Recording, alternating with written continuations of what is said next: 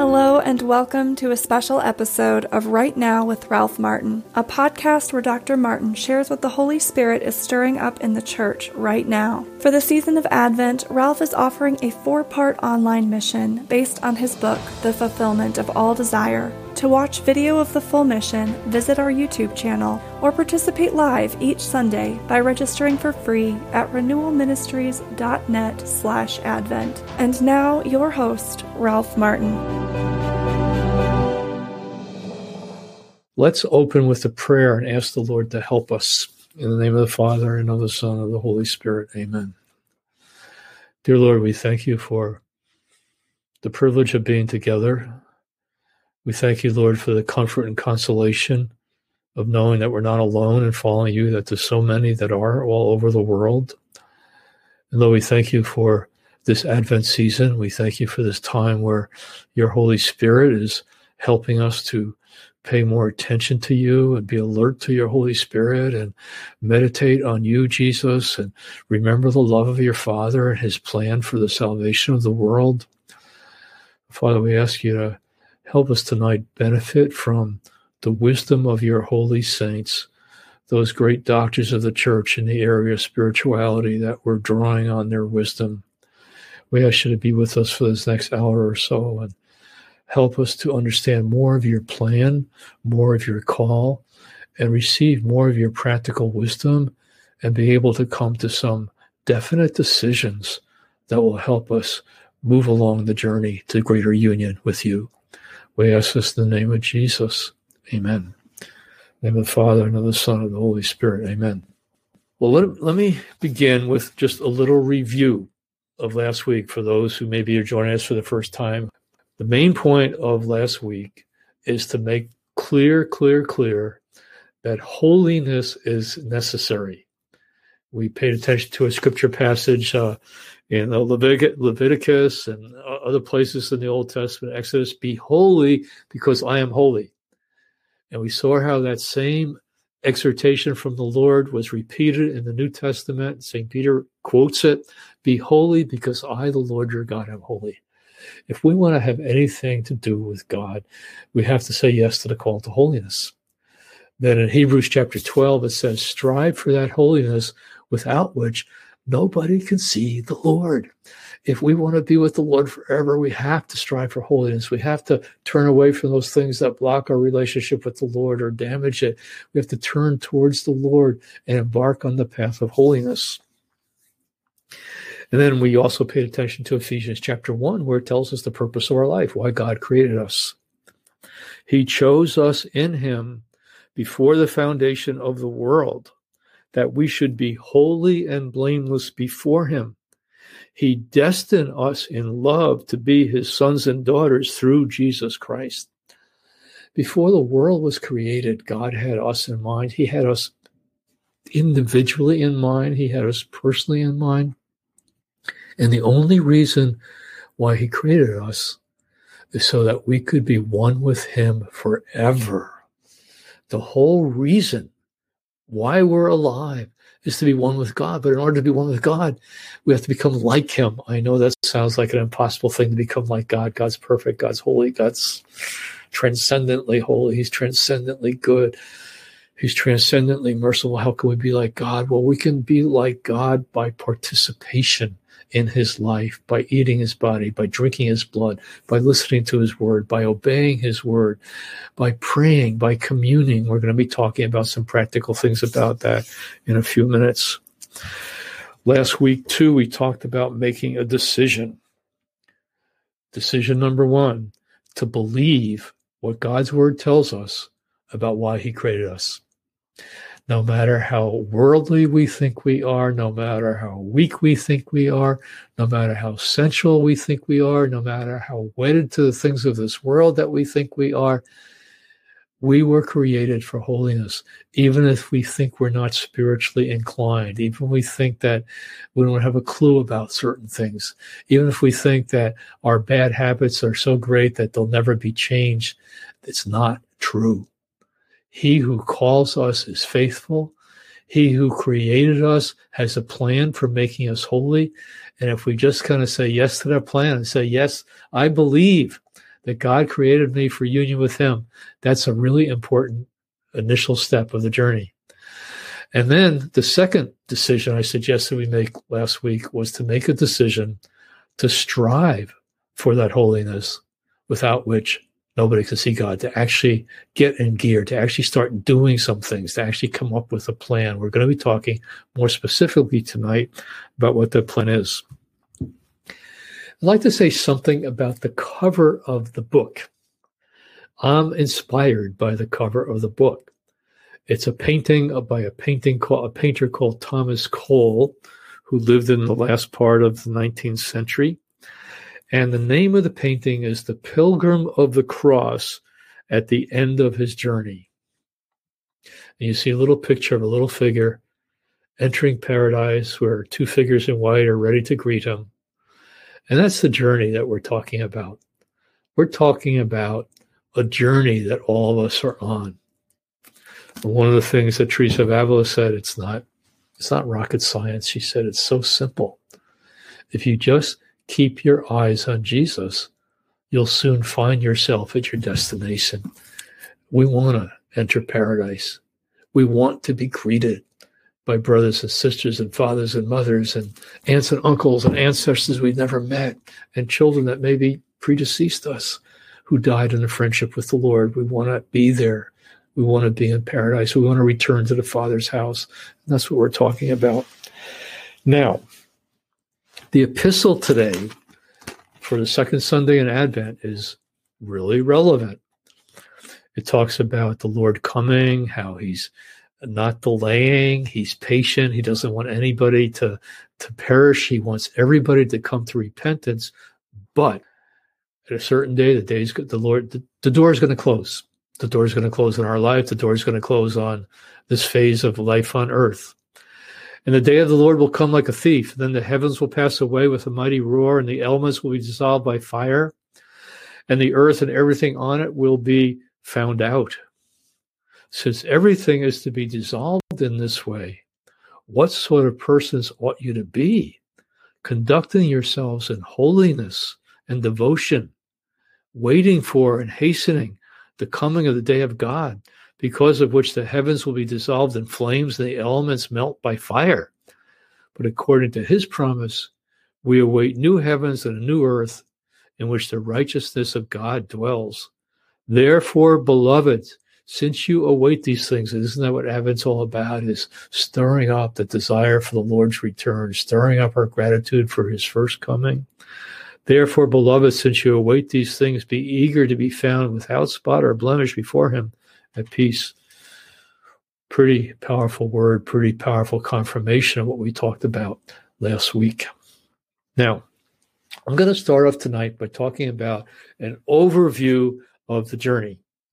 The journey to God, traditionally in the spiritual writings of the saints and the tradition of the church, has been delineated into three stages. They're talked about as the purgative way, the illuminative way, and the unitive way. And you can see the book is actually divided into those three sections. But I don't like to use kind of technical language very much. So purgative way I describe as the beginning of the journey. Illuminative way, the journey continues. The unitive way, journeys end. So we're on a journey, and it does have stages. It does have phases. The purgative way, which is the first part of the journey, and that's the part we're focusing on during these Advent talks. It's not that everybody I'm talking to is only in the purgative way. I'm sure a lot of you in the illuminative way. Some of you are probably in the unitive way. But it never hurts to review the foundations. It never hurts to review basic truths, basic realities, basic decisions to make sure our foundation is still firm. It's not crumbling. No cracks have gotten into our armor. No chinks have gotten into our armor. No lies have kind of gotten into our head, and that we're still really clear about what this is all about and how to make progress on the journey. So we're going to spend our time, these 4 sessions, on the purgative way. Now, the purgative way has 8 chapters in the book? Yeah, it's long, and there's a lot of stuff in there. And so I've had to kind of narrow down what we're going to talk about in these 4 weeks. So the purgative way is the initial turning away from God, turning away from sin, repentance, getting the lay of the land about the journey, overcoming initial temptations, engaging in initial spiritual conflict, moving towards basic stability and order and peace in our life. We're not falling back into grave sin where things are basically pretty stable. The illuminative way is a stability. Our life is basically under the lordship of Christ. There's all still kinds of things that need to come more under his lordship, but we're pretty much under his lordship. That's our intention. That's pretty much where we're at.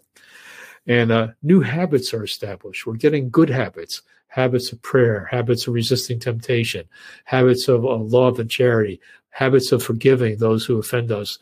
Good habits, virtues, growth in virtue, growth in self-knowledge, growth in understanding how much there is in us that still has to be changed, growth in knowledge of God.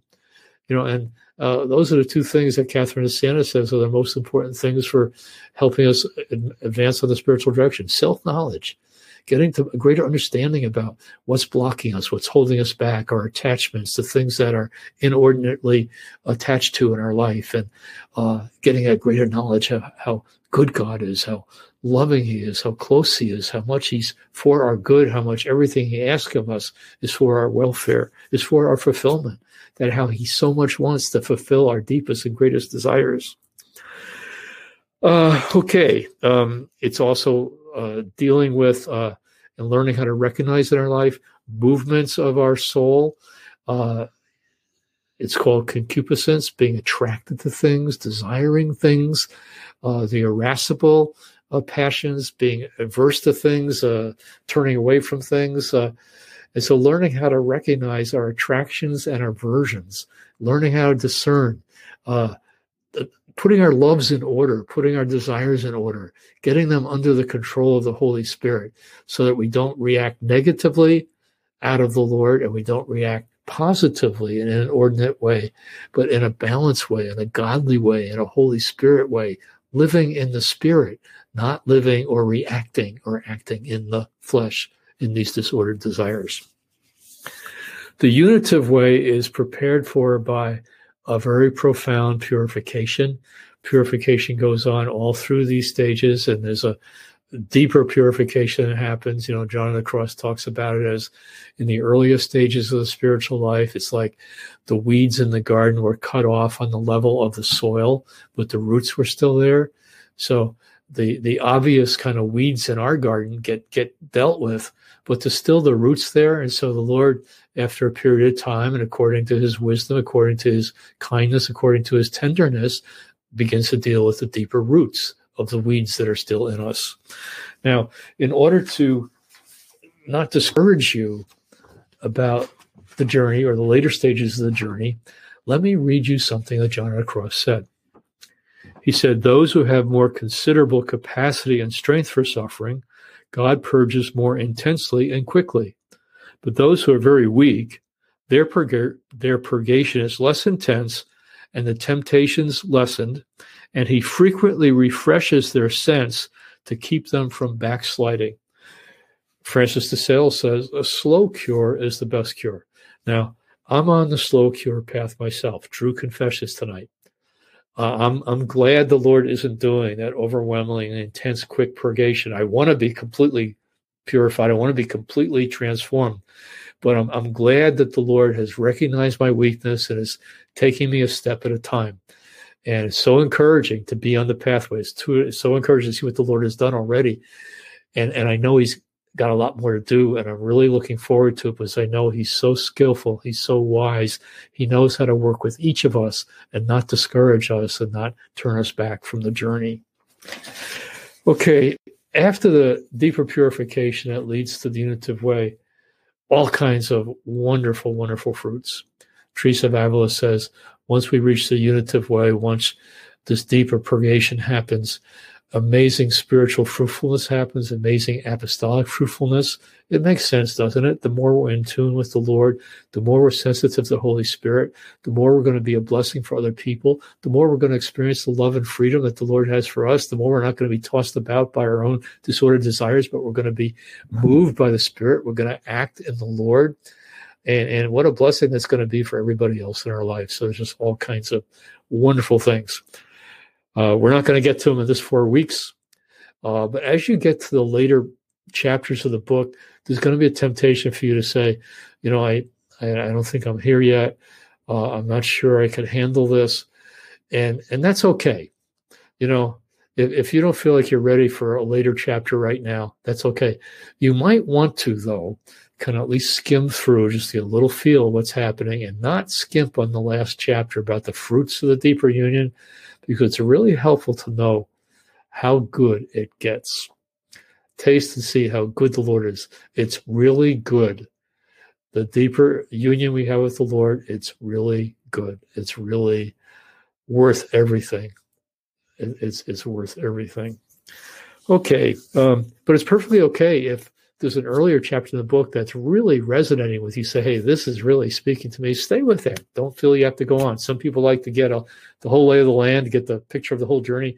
Some are ready. Some are okay with waiting on that and just kind of working with what's really speaking to us right now in an earlier chapter. Now, on page 13, there's a chart.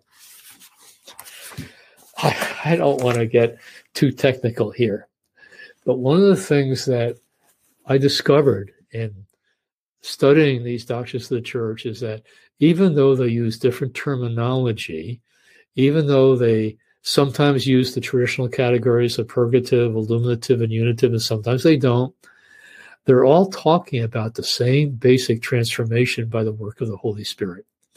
And what this is a little chart showing the purgative way, the illuminative way, and the unitive way, and how Teresa of Avila, John of the Cross, Catherine of Siena, Bernard of Clairvaux, Francis of Sales talks about those ways. So it's a little chart to get you an understanding of the different vocabulary they're using, but basically what they're talking about is the same thing, those traditional 3 stages. Now, Teresa of Avila, for example, divides it into 7 mansions. And I'm not going to go into detail into 7 mansions. And what she's talking about is an interior space in our soul that the more we get to the center, the more we get to the Lord himself who's dwelling in our soul. He says the first 3 mansions are purgative. It's kind of turning away from sin. It's battling temptation. It's overcoming initial mistakes we make. It's getting to the point of a basic stability in our life. But then she makes the remarkable statement. She says, anybody who gets to mansion 3, which is a basic stability in the Catholic life, there's no reason why they can't all go all the way to mansion 7. This is a pretty radical statement. It's pretty important to hear this. She says there's no reason why people who reach a basic stability in their Catholic life can't go to the full mansion 7, the full spiritual union. And she says the reason why so few people do it is because of a lack of knowledge and a lack of desire. The lack of knowledge is a lack of self-knowledge, but it's also a lack of knowledge about God, but it's even a lack of knowledge about the practical things we need to do to make progress on the spiritual journey, which is what we're going to be focusing on in these weeks. Lack of knowledge about how we can get off the track, lack of knowledge about how to understand things that are going on in our life that we don't understand. So self-knowledge, knowledge of God, knowledge of the pathway that these doctrines of the church have mapped out for us. What we have in this teaching here is an incredible guide map for the journey to God, and we're going to learn tremendously important and useful things. But then she talks about lack of desire. She says, unless you have a very great desire for God, you're not going to make very much progress. That makes sense, doesn't it? Unless you really want it, you're not going to really go after it. You're not going to really be willing to do the things you need to do. But she says, if you lack a great desire for God, ask God to give it to you, and he will. This is really an important truth here. Every time you think you've reached your limit, every time you think you can't go any further, every time you think you don't have what it takes to keep going on the spiritual journey, every time you're tempted to think, well, I think I've come far enough. I think I'll just stop here. This is good enough. I'm so much better than I used to be, and I'm certainly better than those people over there. No. Don't do that. Don't compare yourself to other people. Don't even compare yourself to what you were like before, other than to thank God for his mercy and understand that he has more mercy for you. But keep your eyes, as Teresa of Avila said, on Jesus. He's saying, come on. Come on up. Like in C.S. Lewis's Chronicles of Narnia, one of the last battle, come on, further in and further up, further in, further up. There's more. We're being invited to more. We're invited to come right up to Jesus. And as scary as that sounds, and as unbelievable as it sounds, yes, he's saying, come to me, keep going, keep coming, don't stop. So if we're lacking great desire, ask God to give it to us, and he will. I kind of look at this like this, somehow in many of our countries, if you fall below a certain level of income, poverty level, if you're below the poverty level, you qualify for welfare. You qualify for state help. Well, in the spiritual life, if you admit your poverty, you qualify for divine welfare. The Lord stands ready to help you in your poverty, and understanding our poverty is part of the spiritual journey, part of the self-knowledge. Okay. Now, does it matter if we know the 7 mansions, if we know the 3 stages of spiritual life? Not really. It can be helpful. People sometimes ask me, do we need to know what mansion we're in? Do we need to know what stage we're in? Well, as you grow in knowledge of the spiritual stages, as you grow in knowledge of characteristics and fruits of various spiritual development, you might get a rough ballpark idea about where we're at, that we're still in the purgative way, or we're in the illuminative way. And what the saints say is these stages can take years. You can be many years in the illuminative way. Yeah, I mean, Teresa of Avila says, it took her 10 years to get from one stage to another. It took her another 12 years to get to the final stage. And, it can take years. It takes a long time for the Lord to work these changes in our life. So don't get discouraged. And so it can be helpful to know roughly where we are, but we don't have to know exactly. And we shouldn't get into navel gazing, kind of saying, where exactly am I? We just need to keep our eyes on Jesus, keep making forward, keep doing those things that the Lord and the saints tells us is really helpful. Therese of Lisieux said the more she grew in union with the Lord, the simpler she became, and the simpler the journey became. It is really simple. It really is basically simple. Keep your eyes on Jesus. Do what he tells you to do. Keep opening your heart to the Holy Spirit. Teresa of Avila said on page 129, I'm not going to read it, you can look it up. She's saying, all I'm saying is keep your eyes on Jesus. If you do so, you'll soon find yourself at your destination. Jesus is the way and the destination. If we keep our eyes on Jesus, he's going to bring us to himself. He's the way to the destination. He's the destination ourselves. So we're already there in a certain way, and we're just unfolding the reality of that. Scripture says our life is already hidden with Christ in God. We're already with Christ. We're already in the Trinity with them. And this is unpeeling back the layers of dullness of mind and hardness of heart and sin that kind of keeps us from fully realizing the union that the Lord has established with us already. Okay. Now, remember the 4 principles we talked about last week that govern the spiritual journey. And these are principles that are applicable at each stage of the journey. They're more or less prominent in one stage than the other, but they're principles for the entire journey. They're relevant in every stage of spiritual development. Remember what they were. Principle number 1, and this comes from John Paul II in his document Novo Millennio Iniunte, the beginning of a new millennium, where he summarized the spiritual teachings of these doctrines of the church in 4 principles. Principle number 1, the spiritual journey is totally dependent on the grace of God. Spiritual principle number 2, even though the spiritual journey is totally dependent on the grace of God, our effort is necessary. We're going to talk about those first 2 principles tonight. Next week, we'll talk about principle 3. Principle 3, there are some painful dimensions to the process of purification. There's some death that we have to undergo. There's some ticking of our cross we have to go. There's saying no to sin and yes to God that has to happen in our life. But it's a wonderful stage. It's wonderful wisdom. It's really good news. Principle number 4, we're not going to get to it during these 4 weeks. Even though it takes some effort, even though it's totally dependent on the grace of God, even though it can take many, many years, making progress on this journey is the most worthwhile thing we can do in human life, because even if we don't reach the final stage before we die, every little progress that we've made, every step forward that we've made, every consolidation of habit and virtue in our life that we've made, every liberation from sin and from deception that's happened in our life is going to bring us into a greater identity of who we are and what we were created for, and be a greater blessing to other people, and not be afraid of suffering anymore in our own life. Okay, let's talk about principle number one. Principle number one, the spiritual journey is totally dependent on the grace of God. Here's where Therese of Lisieux is a tremendous teacher. She writes in her story of a soul, she says, I'd really like to be a saint. I really want to be a saint. I know it's the purpose of life, but I don't think I've got what it takes. I'm not attracted to these great penances that I see so many saints doing. I see these big steps I need to take in the spiritual life, and I don't think I could do them. I don't think I'm like a spectacular rose or a spectacular lily in the garden of the Lord. I think I'm just a little forest violet you can hardly see on the forest floor.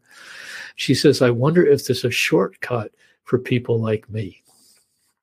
Well, I'll tell you, she discovered the shortcut, and she really, really felt like this was a shortcut that made a huge difference in her life. What shortcut did she discover? She writes in the story of a soul, she says, once I took my place in the arms of Jesus, it was amazing when I was then able to see and understand what happened in my life. Now, for the many men who are with us tonight, you may feel uncomfortable with that image in the arms of Jesus. You may not. It's personal. But men can also kind of relate to another image. It's the beloved disciple resting his head on the chest of Jesus. What does that communicate to us? What is the arms of Jesus? What is resting our head on the chest of Jesus, on the heart of Jesus? What does that communicate? It communicates complete trust, complete security, just complete happiness. We're with the one who loves us more than anyone could ever love us, who knows us more than anyone could ever know us, and who accepts us more than anybody could ever accept us. We're with him. We're with our Creator. We're with our Redeemer. We're with the one who sacrificed everything for us. We're with him, and we're in friendship with him, and we can rely on him. We can trust you. I think of how St. Faustina expressed it. Jesus, I trust in you. And that brings such a peace to our soul, such a joy to our heart, even in the midst of difficulties, and even in the midst of the spiritual battle that we're in. Therese goes on to talk about her life in the convent. And she says, I've been in the convent almost 7 years. And she died at the age of 24, suffocating from tuberculosis. Her last year and a half was pretty hard physically and spiritually, the battle she was going through. But she says, she writes in the story of a soul, I've been in the convent almost 7 years. She entered just short of her 16th birthday, so she only has a year or two to go. And she says, almost every time I've gone to pray, even after receiving communion, I fall asleep. She says the whole purpose of a Carmelite vocation is prayer. And honestly, I have to tell you that almost every time I go to pray, even after receiving communion, I fall asleep. She says, you'd think I'd be desolate. You'd think I'd be profoundly discouraged, but I'm not. And then she tells us why she's not discouraged. She says, I know that God loves me even while I'm sleeping. Wow. Okay, let's remember that. In our sleepy prayer times, let's remember that. I know that God loves me even while I'm sleeping. And then she says she knows this because she sees that parents, when they put their children to sleep, still love them. As a parent of 6 and grandparent of 19, I can say that sometimes we love our children even more when we put them to sleep. Their screaming was driving us crazy. We were losing our holiness. And then she also continues writing. She says, I see that surgeons, when they're doing life-saving surgery, put their patients to sleep. So Therese's confidence wasn't in the quality of her prayer time. Therese's confidence was in the quality of God's love, to love her even in the midst of her weak prayer time, her sleepy prayer, that somehow the desire to pray, the desire to be with the Lord was uniting her to the Lord, even though she was falling asleep in her prayer time, even after receiving communion. Catherine of Siena tells us that the desire for union with the Lord is itself a prayer. Now, principle number 2. Even though the spiritual journey is totally dependent on the grace of God, our effort is necessary. It's not sufficient. There's nothing we can do to make ourselves holy. It's something that God has to do. Only God is holy. It's like Jesus said, call no man good. Only God is good. There's just things in all of us human beings that aren't good. There's things in all of us human beings that need healing, need purification, need cleansing, need redemption. That's why Jesus came, because of what we need.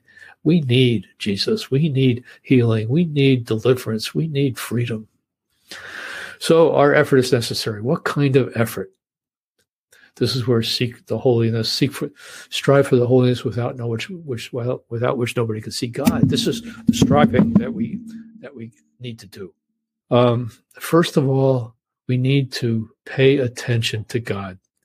We need to look in His direction. We need to pay attention to God. Okay. So we have to do our part. Our part is seeking the Lord, striving for holiness. And that's primarily expressed in paying attention to God.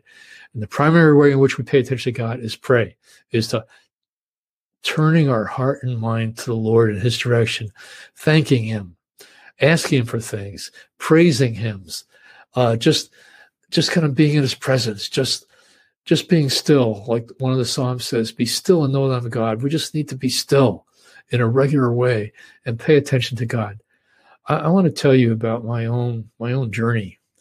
The most important decision I ever made in my life was when I made that weekend retreat at the University of Notre Dame just before I graduated. I had gotten caught up in the confusion of the 60s. When I was growing up in a good Catholic home, going to a good Catholic school, I really remember loving the Lord. I really remember wanting to be holy, wanting never to do anything to offend Him. But, the sad story, as I got older, I got affected by the world, the flesh, and the devil. I got confused. I got off track. And before I made that weekend retreat, that Cursillo Spanish retreat that has helped a lot of people around the world, a lot of people in the United States and Canada, Australia, and other places. I was confused. I even had become a philosophy major trying to understand the truth, and I was getting more confused all the time. And I made that retreat, and all I can tell you is that at a certain point, I couldn't deny any longer that Jesus was alive. I couldn't deny any longer that He was in that retreat house. And I knew that if Jesus was real, if He really had been raised from the dead, if He really was in that retreat house, speaking to me in the talks, speaking to me in the testimonies of my fellow retreatants, I knew I'd have to make an incredibly important decision, because I knew, I was smart enough to know this at least, that if Jesus is the Lord, the only sensible response to make to Him is total surrender, is to write Him a blank check. And I knew what He was going to write in on that blank check. I knew that what He was going to write in was everything forever. I knew that there wasn't a trace of selfishness in it. And the reason why He was asking for everything, all of me, is because He wanted all of me to be healed. He wanted all of me to be loved. He wanted all of me to be purified, redeemed, and be made ready for eternal life. That was the most important decision I ever made in my life. Every time we say, I want to give it all to the Lord, we're sincere, and we give as much as we actually have control over. But it takes us years for us to make that promise real, to be able to give more and more to the Lord, to recognize the things we've held back, recognize the things we're attached to that are keeping us from Him. And that's the spiritual journey. The second most important decision I ever made in my life happened a few weeks later. I knew that there was going to be a fluctuation in my experience of the Lord, and my feeling of love, my feeling of peace. I knew that was going to fluctuate, but I knew that Jesus was real. And I wanted to be with Him. I wanted to pay attention to Him. Even when I wasn't feeling anything, I knew that for me meant paying attention to personal prayer. And I needed to decide to take some time each day to be with the Lord, to pay attention to him. I had so many sleepy prayer times, I can't number them. I've had distracted prayer times frequently. One of the encouraging things is Teresa of Avila said for 14 years, she just couldn't meditate without spiritual reading. The spiritual reading is really important. It really helps keep our mind and focus on the Lord, helps us raise our mind and heart to him. But the saints didn't start off as these profound contemplatives. They started off as normal human beings. And Therese kept falling asleep her whole time in the convent. For 14 years in the convent, Teresa of Avila couldn't focus very clearly on the Lord in prayer. She needed the help of spiritual reading to do that. So take heart, brothers and sisters. So I've had my share of sleepy prayer times and distracted prayer times. But I have to tell, I've had my share of skipped prayer times. I find out that if I don't pray first thing in the morning, and I think I've got a really light schedule, a particular day, and I could do it later. Well, sometimes I can do it later, but sometimes I can't. And so I've resolved to pray first thing in the morning, even when I think I'm going to be able to do it later in the day. And that's made a really big difference in my life. I'd recommend that to you. You got to find a time. You got to set a time. You got to commit yourself to a time. And you just got to look at your own life circumstances and find the best time for you, but really stick to it, really stick to it as best you can. What do I do? It's not rocket science. I actually did a YouTube video on this a while ago. I think it's called Struggles in Prayer. You could kind of find it on our YouTube channel. But I start off just kind of being with the Lord. I start off actually kneeling down, putting my head on the ground like the little children at Fatima did and saying their prayer. I believe in you. I adore you. I hope in you and I love you. And I ask your pardon for those who don't believe in you and don't adore you and don't hope in you and don't love you. I've got a whole video on Fatima if you want to get more of the background on that. You can just kind of Google Fatima, Ralph Martin, you'll find it. But that's what I do. And I say that 3 times, just like the children of Fatima say it. And then I just kind of be with the Lord. And if there's days that I'm kind of awake and feeling sort of inspired, I don't just say anything, or I'll walk around my office room where I pray. I have this icon of Jesus in my office, and that's very moving to me to look at the Lord like that. And I might just kind of praise the Lord. I could even sing, I have a terrible voice. Every time I start singing in church, my children tell me, Dad, kind of, quiet, you're off key, One of my desires for heaven, one of the fulfillments of my desire is to be able to join the heavenly choir. I hope they let me in after my resurrected body kind of does a better job at singing. I'd love to praise the Lord with my whole heart, mind, and soul. I'd love to sing beautifully, and I can't do that on earth, but I'm hoping to be able to do that in heaven. And then after about 20 minutes or so, it seems like that's just normally how it goes, I'll pick up this little book, Magnificat. And I know there's different helps for daily prayer and daily scripture readings. I think this is the best one out there. I don't get any commission for this. The people at Magnificat don't even know I'm doing this. You go to magnificat.com and you can order this. It comes every month and it's really helpful. It's also, you can download it on your phone or your computer or whatever. I like the physical copy. And what it does is has a little morning prayer there, a little psalm, a little place where you can put in your prayer requests. And I have my prayer requests written down on a piece of paper. I don't read them each day, but they're there in my heart each day. And I read that. And then there's the Mass readings. And if you haven't been to Mass, this is a fantastic way of keeping in touch with the cycle of readings. And then after the Mass thing, there's a meditation that somebody writes, and usually it's pretty understandable and inspiring. Sometimes it's not. And then one of my favorite features is each day there's a new saint. They give you a little 1-page bio.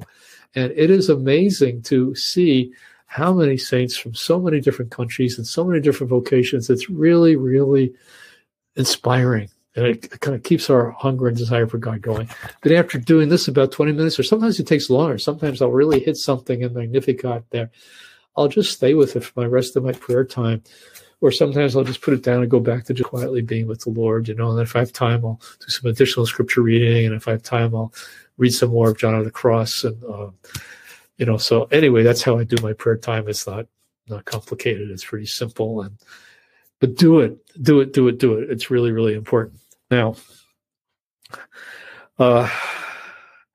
just because we have a set aside prayer time, which we really need to have, because the Catechism of the Catholic Church says, actually we're called to pray always, but unless you pray sometimes, it's really hard to pray always. That makes sense too, doesn't it?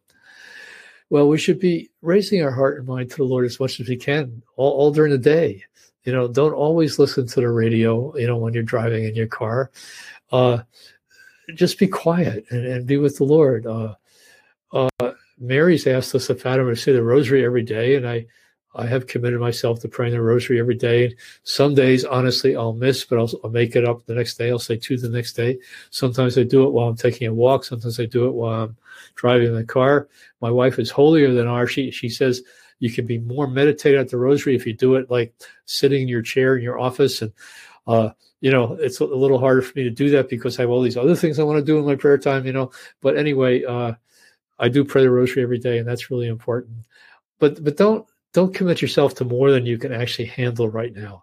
Like if all you have is 20 minutes for a prayer time each day, take that 20 minutes and let it grow over time. Just because you can't do a lot of prayer, don't do no prayer. My mom used to always tell me, I'm not asking you to say a rosary for me. Just say one Hail Mary. And I bet she got more Hail Mary said for her because saying one Hail Mary is very doable, more doable than saying a whole rosary. Just because you can't do everything, just because you can't even do the prayer time that you're committed to each day, do some prayer. Do prayer on the run. Yes, it's not as high quality, but it counts. Now, one of the things that Teresa of Lisieux didn't make explicit, but you can see by looking at her life, even though she kept falling asleep each day, and even after receiving communion, what did she do? She kept on showing up. She kept on showing up. I can't tell you how important it is to just keep showing up. Even though you don't think anything's happening, stuff is happening. Just by showing up, you're saying something to the Lord. Even if you feel dead in your spirit and distracted in your mind, your being there physically is so precious to the Lord. Romans chapter 12, it says, offer your bodies as a living sacrifice. Just dragging your body to prayer, kneeling down when you're tired, just getting out whatever prayer you can get out or whatever turning to the Lord you can get is precious to the Lord, and it keeps your heart open to him, and it keeps him able to give grace to your soul. And you'll see stuff happening. If you persevere, you will see stuff happening. But also, just like holiness is necessary, perseverance is necessary. The Curé of Ars, St. John Vianney, says, the only people who are saved are those who pray, and the only people who are lost are those who don't pray. So persevere. Jesus says, he who perseveres to the end will be saved. So don't just persevere after going to a retreat. Don't just persevere after listening to a talk like this, but set yourself for the long haul. Ask God for the grace of perseverance, to persevere in friendship with him until the end. The Christian life, the spiritual journey, is not a sprint. It's not a marathon. In fact, in the early chapters of this book, what chapters I'm drawing from today? Well, I'm drawing from chapter 3. I'm drawing from chapter 6. I'm drawing from several different chapters in the purgative way.